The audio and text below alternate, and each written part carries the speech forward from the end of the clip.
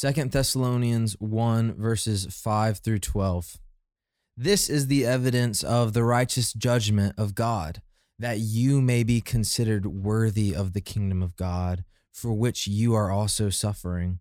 Since indeed God considers it just to repay with affliction those who afflict you, and to grant relief to you who are afflicted, as well as to us, when the Lord Jesus is revealed from heaven with his mighty angels in flaming fire, inflicting vengeance on those who do not know God and on those who do not obey the gospel of our Lord Jesus.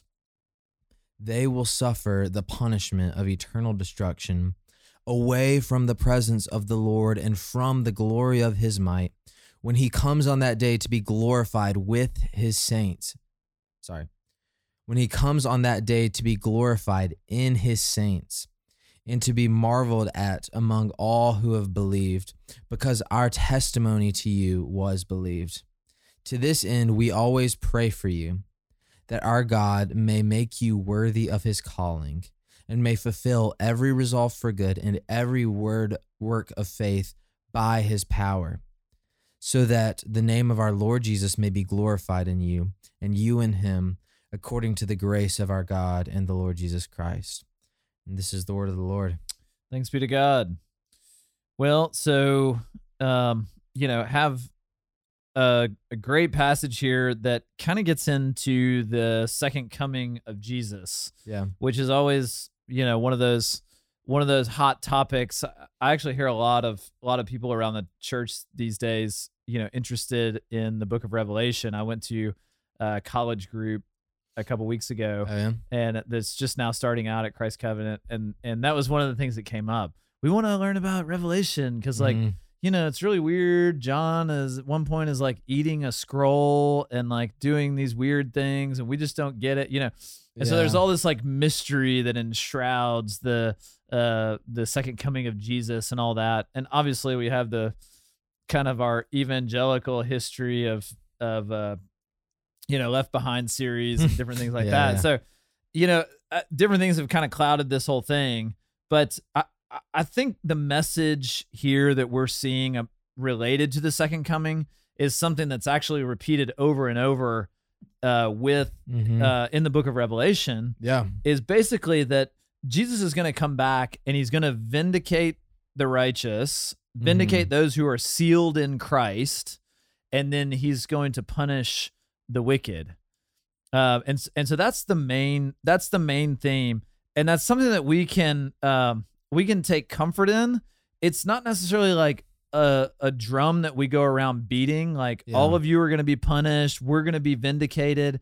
Right now, before Jesus comes back, we need to be out living lives that are telling the gospel, and also speaking words that are telling the gospel, because we want to invite others to come into the kingdom as we have so graciously been brought into the kingdom ourselves. Absolutely. And so I think that's kind of what he's getting at with the second coming here. Yeah. Any thoughts on that?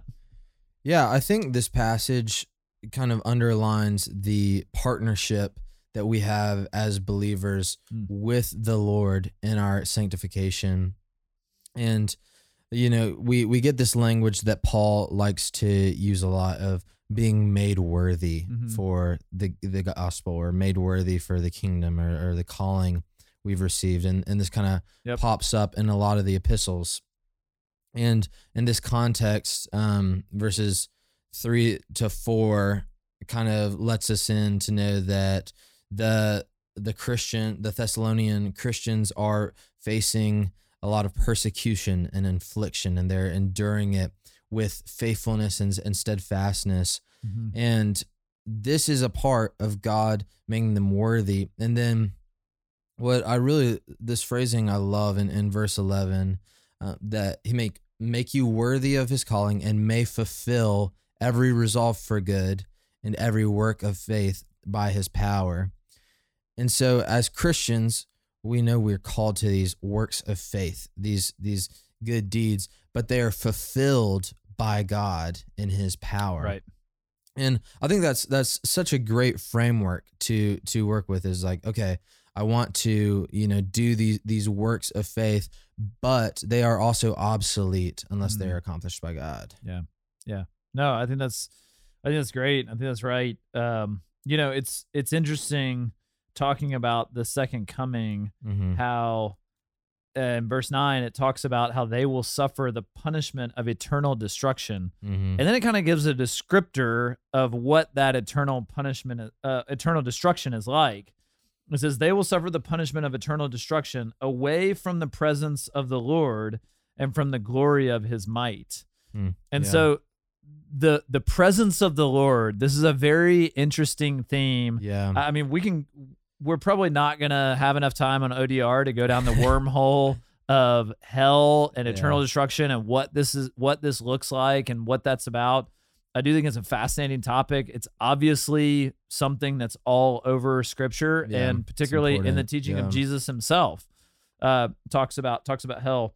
But we do see here that it's away from the presence of the Lord. And so I think the message here for all of us is that we want to live in the presence of the Lord. The only way to get back to the presence of the Lord is through the life, death, and resurrection of Jesus. Absolutely. So that is the way back to the presence of the Lord. And I always think of this in terms of Adam and Eve. They were in the garden. They were in the presence of the Lord pre-fall. Their relationship, they enjoyed a very right and good relationship with God, their creator. And then they sin. And what was one of the first things that happened right after they sin?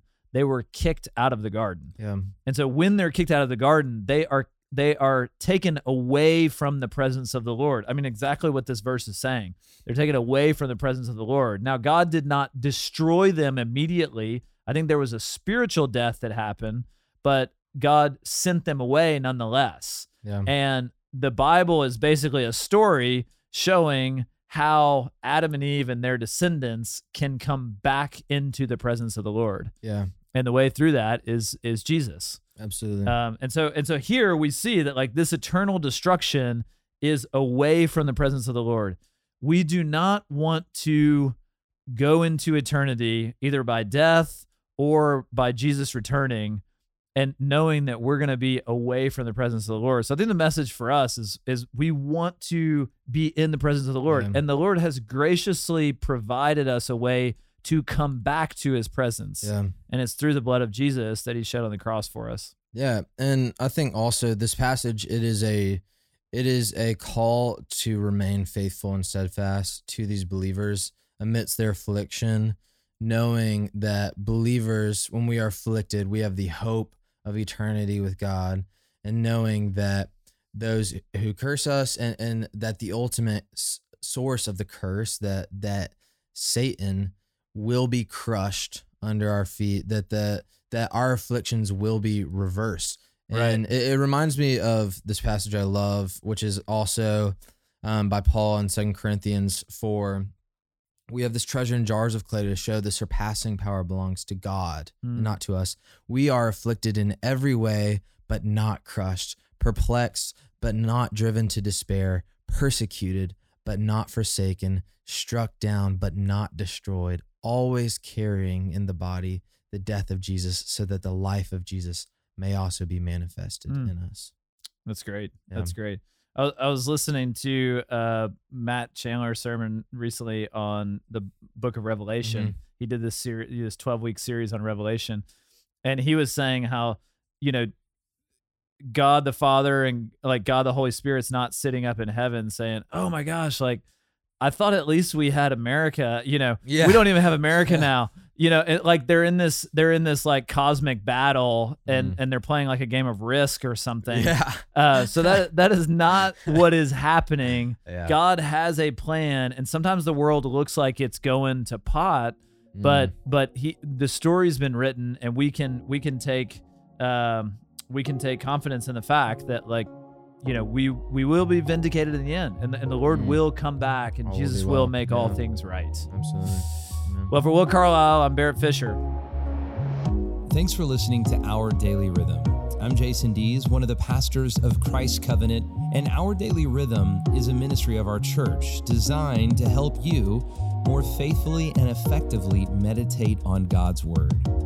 If you ever have a question for us about one of our Bible readings or one of your own Bible readings, please don't hesitate to text us at 404-465-1737. Again, that's 404-465-1737, or email me directly at jason@christcovenant.com. We'll meet you again tomorrow for Our Daily Rhythm.